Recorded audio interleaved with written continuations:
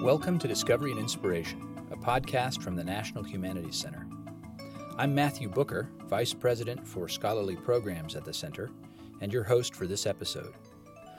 For the past 20 years, the Nigerian film industry has dominated the film and television industry in Africa, with productions that are widely popular across the continent, among African diaspora communities in Europe, and beyond. Among the leading figures in that success is award-winning filmmaker Femi Udogbemi, whose efforts to professionalize and champion Nigerian filmmaking around the world earned him a Lifetime Achievement Award from the Nigerian Film Corporation while he was still in his mid-50s. Our guest today is Paul Ugor, an associate professor in the Department of English at Illinois State University, where his research involves African literatures and cultures, Black popular culture, Anglophone world literatures, post-colonial studies, cultural theory, and new media cultures in the Global South. As a fellow this year, Paul has been working on a new project entitled The Cinema of Femi Udogbemi, Screen Media and Popular Culture in Nigeria. Welcome, Paul. Thank you so much, Matthew. It's a pleasure to be here. Thank you so much for having me. Paul, you contribute to an astounding number of fields, as I've just read. How did you come to this wide variety of approaches? Well, I started my research on Nollywood in the mid-2000s. I had gotten a scholarship to go to the Department of English and Film Studies at the University of Alberta to do a doctorate.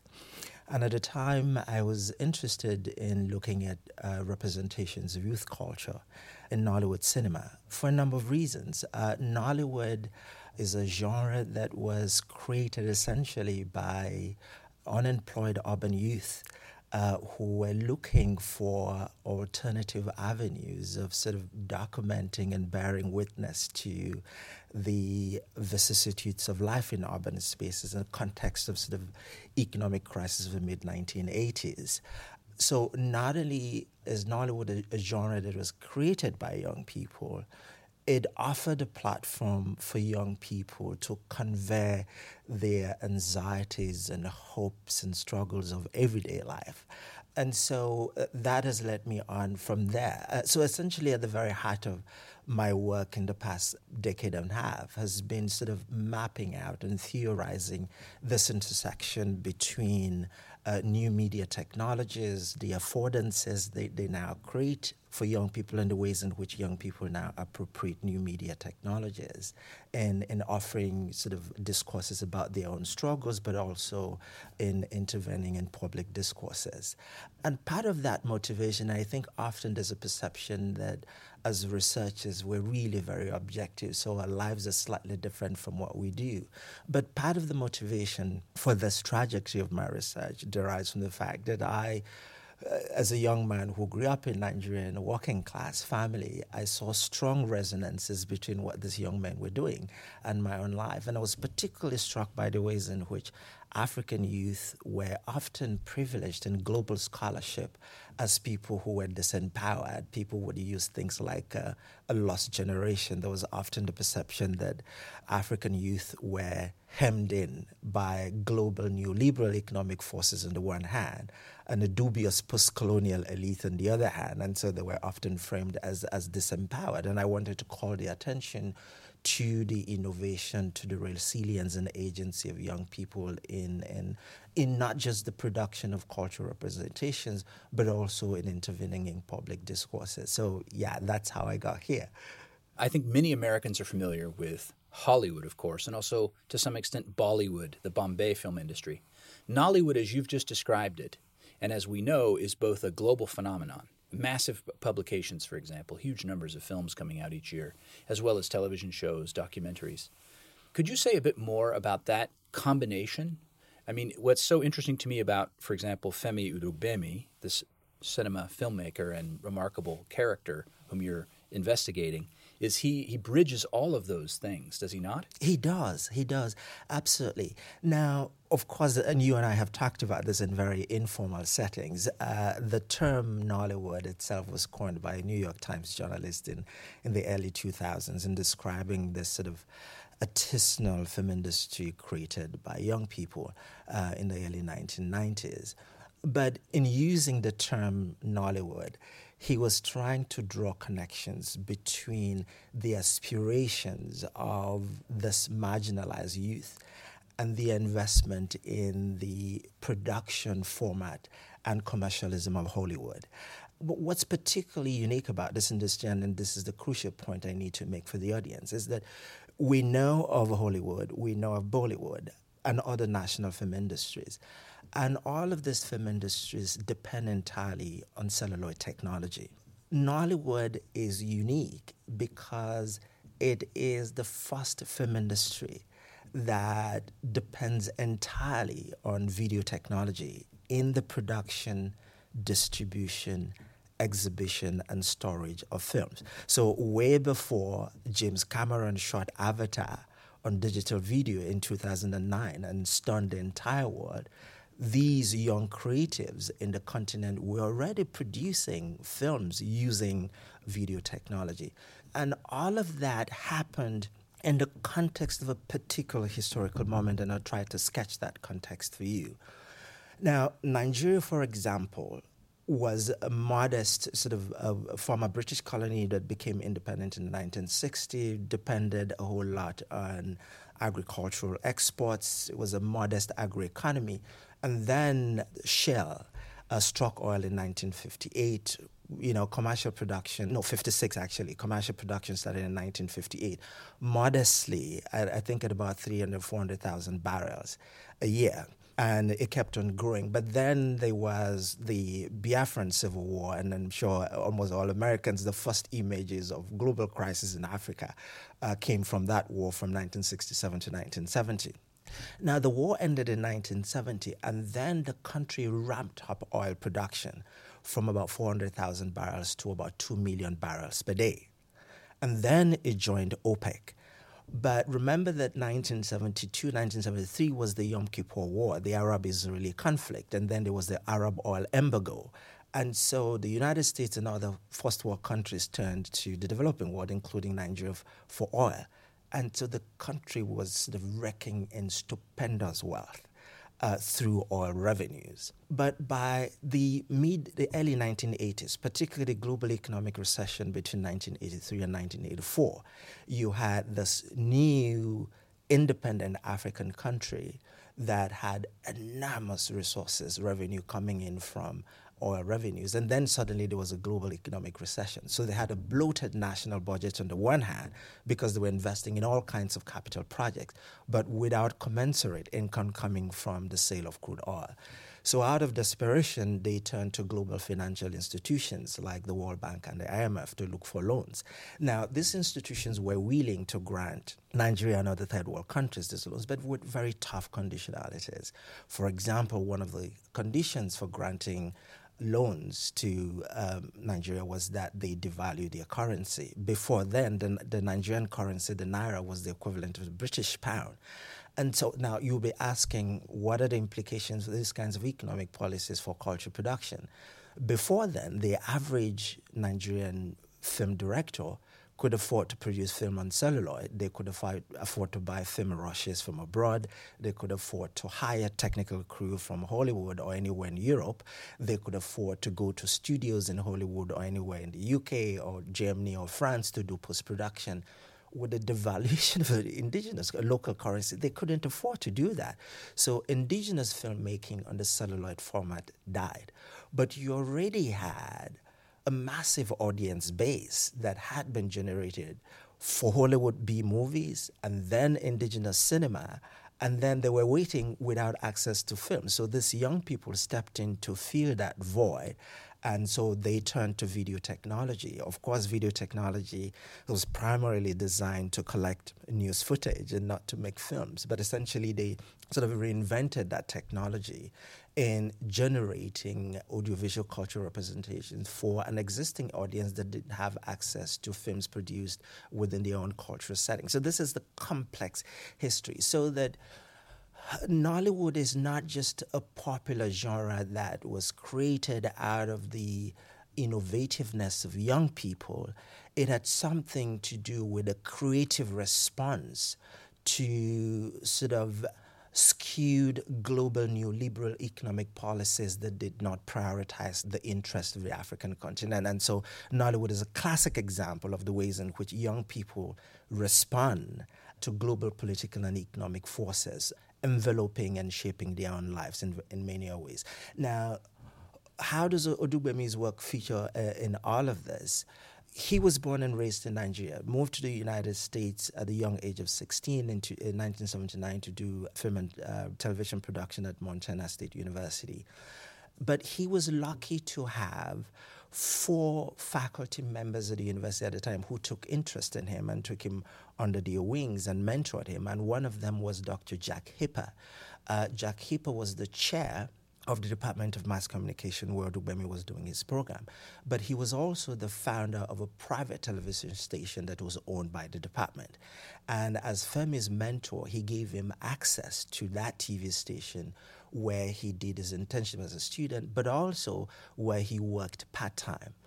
And Femi has indicated that the creative skills that he brings into film production were actually developed and nurtured at Montana State University. So in a lot of ways, you're seeing the creative influences of American culture production in a genre that was developed thousands of miles away from here. And there's often the perception that Nollywood is this genre that was created mostly by young people in the continent without any kind of creative influence from outside. And one of the things I'm trying to track here is that in many ways that it is a genre that was highly influenced by American cultural politics in many ways.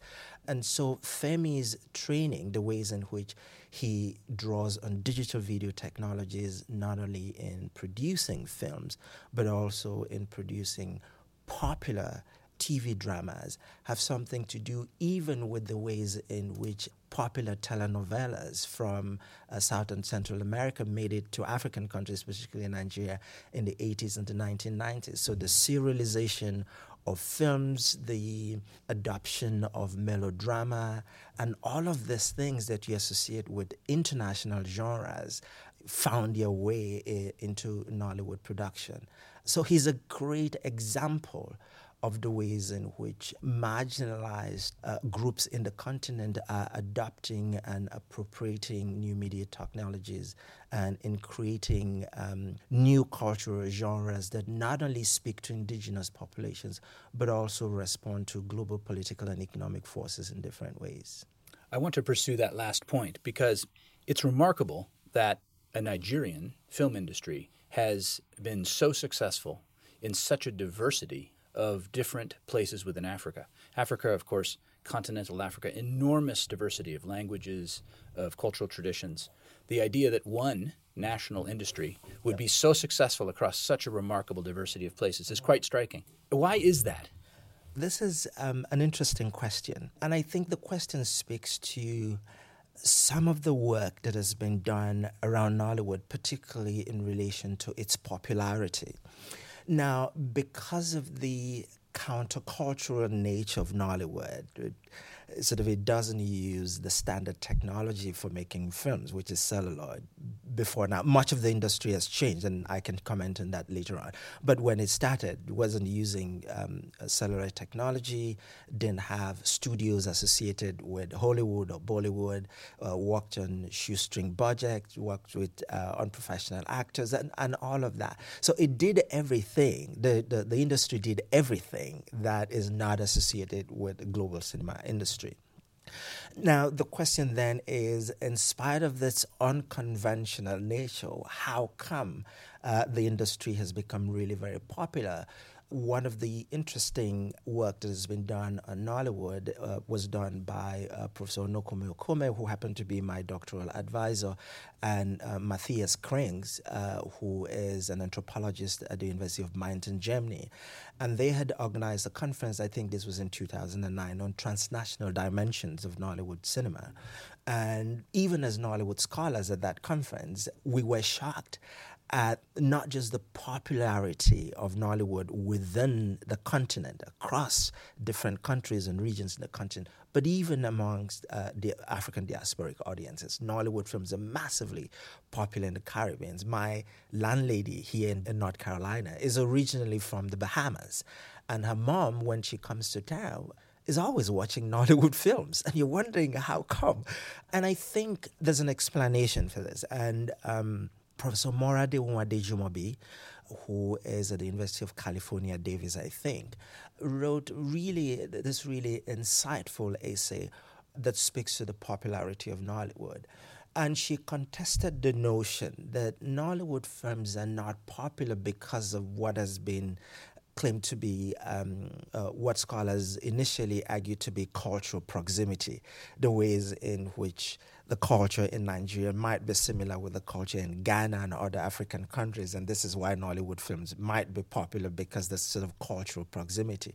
And she argues that it's not so much about cultural proximity as it is about, she calls, the substantive existential concerns that are raised by this popular genre, right?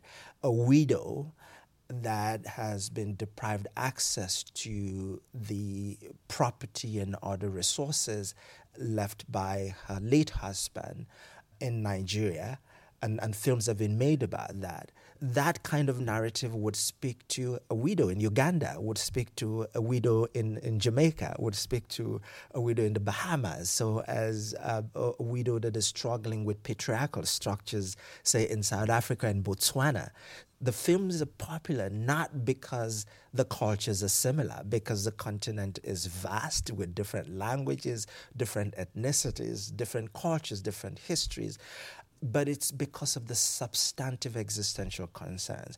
And this brings me back to the whole conceptual framework of African popular arts. And scholars like Professor Karen Baba, Johannes Fabian, Stephanie Newell, and a whole lot of scholars have done work around this idea of the popular in relation to cultural production in the continent. And that term is often used in referring to a whole range of cultural texts produced mostly by the non-elites, what Professor Karen Baba calls the intermediate class.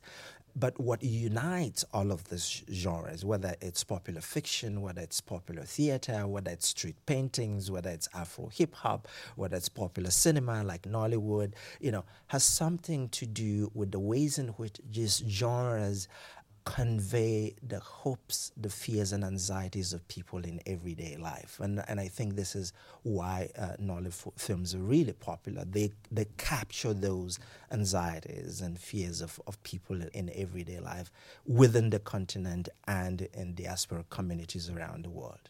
Paul, as a film scholar, you must be, of course, familiar with one of the ancient hopes and perhaps realities of film, which is that it has often had that very role from its very beginning.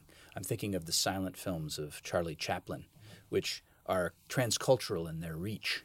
You may not have anything to do with living in a Canadian Yukon, hut in the cold, but his humor and his approaches were widely popular across many, many different cultures.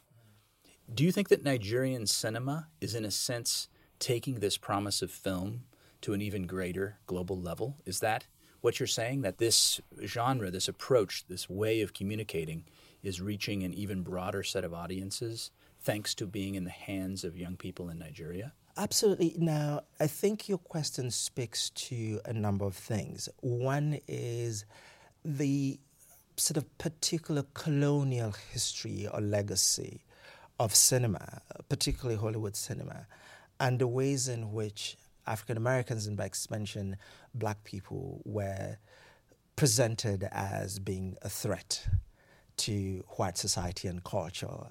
The Black person as a threat to white women, and the particular ways in which Africans and the Black subject was often presented as people without civilization, as people with inferior intellect and all of that.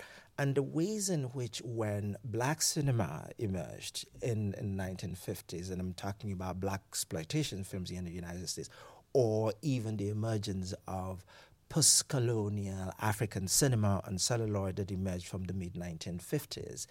It was very political because it was a cinema that was not only invested in decolonization struggles, it wasn't just a cinema invested in sort of tracking and challenging what you might call Euro-American neocolonialism, but it was a cinema that was invested in rehabilitating this damaged image and perception of black personhood in global cultural production. And so Nollywood films, when they emerged, the perception was always that it was a genre only meant for the local audience, that it had nothing to do with speaking to the world. But also, most importantly, the distinction that has often been made between Nollywood and post-colonial African cinema has always been that it is not political. Post-colonial African cinema was driven by this Pan-Africanist sort of decolonial ideology that emerged in the 50s, in the mid-50s. Nollywood cinema, which is why it was dismissed by post-colonial African cinema directors, but also disparaged and ignored by African and world film scholars, it was that it didn't have this sort of political edge to it. It had no real sort of interventionist work that it was doing in any society. It aspired to the commitment to urban entertainment associated with Hollywood production. But part of the argument I'm trying to make in this book project, focusing on Femi's work, is that Femi's work is representative or is indicative of a long history of socially responsible cinema that has been going on in Nollywood for a very long time that scholars have never paid attention to. I am interested in not only tracking the unique aesthetic and sort of philosophical and thematic dimensions of his work as a first-rate film director of a global stature, but I'm also interested in the particular ways in which he has deployed cinema as a political tool, not only to critique a failed post-colonial system that is indifferent to human suffering and other forms of social anguish within the continent, but is also invested in speaking to the wider world about the everyday crises and struggles, but also accomplishments and dreams of people in the continent. In other words, the ways in which his work functions to critique a failing post-colonial order within the continent itself, but also a form of visual poetics that is invested in addressing the world about what you might call the ups and downs, the accomplishments and failures of Africa as part of a global human race, as part of a global human condition, right? His most recent film, and I gave a talk about it recently at one of the universities around here, which the title of the film is Unmasked, is about the mismanagement of the COVID crisis in Nigeria. And you would see that the problems that he chronicles in that film about the healthcare system in Nigeria is not any different from the mismanagement of COVID in the United States by the previous administration, right? And so if you begin to think about the ways in which someone like Noam Chomsky describes the mismanagement of COVID in the United States, which led to the death of close to about sort of 800, 900,000 people in this country, it designates the United States as a failed state. Right? And those are terms that we often reserve for third world countries. And Femi does the same thing in this work. And what that tells us is that the failures in Africa are not any different from the failures happening anywhere in the world, including the United States. But also the successes happening here are not any different from the accomplishments happening in the continent. It's in the United States. I think it was the Ministry of Foreign Affairs, one of the ministries, that recently estimated that Nollywood, this artisanal film industry created mostly by marginalized youth, is what about $4 billion United States dollars, right? So we look at the continent and we see all of these narratives of infrastructural decline, of disease, and all. They think, oh, that's all that is there. But the other things going on, right? And I think Femi's work is at the center of that kind of politics where they point to the failures and accomplishments of the continent that are comparable to the failures and accomplishments of other national settings all over the world. So it is a genre that is documenting the crisis and different forms of progress in the continent in relation to what's happening all over the world. Paul, what a perfect example of what scholars hope to achieve, to understand more fully the public effusia, the sort of cultural explosion that's happening in a place like Nigeria, and then to see its deeper context. Thank you, Paul. And thank you, ladies and gentlemen, for tuning in. Please join us again for the next episode of Discovery and Inspiration from the National Humanities Center.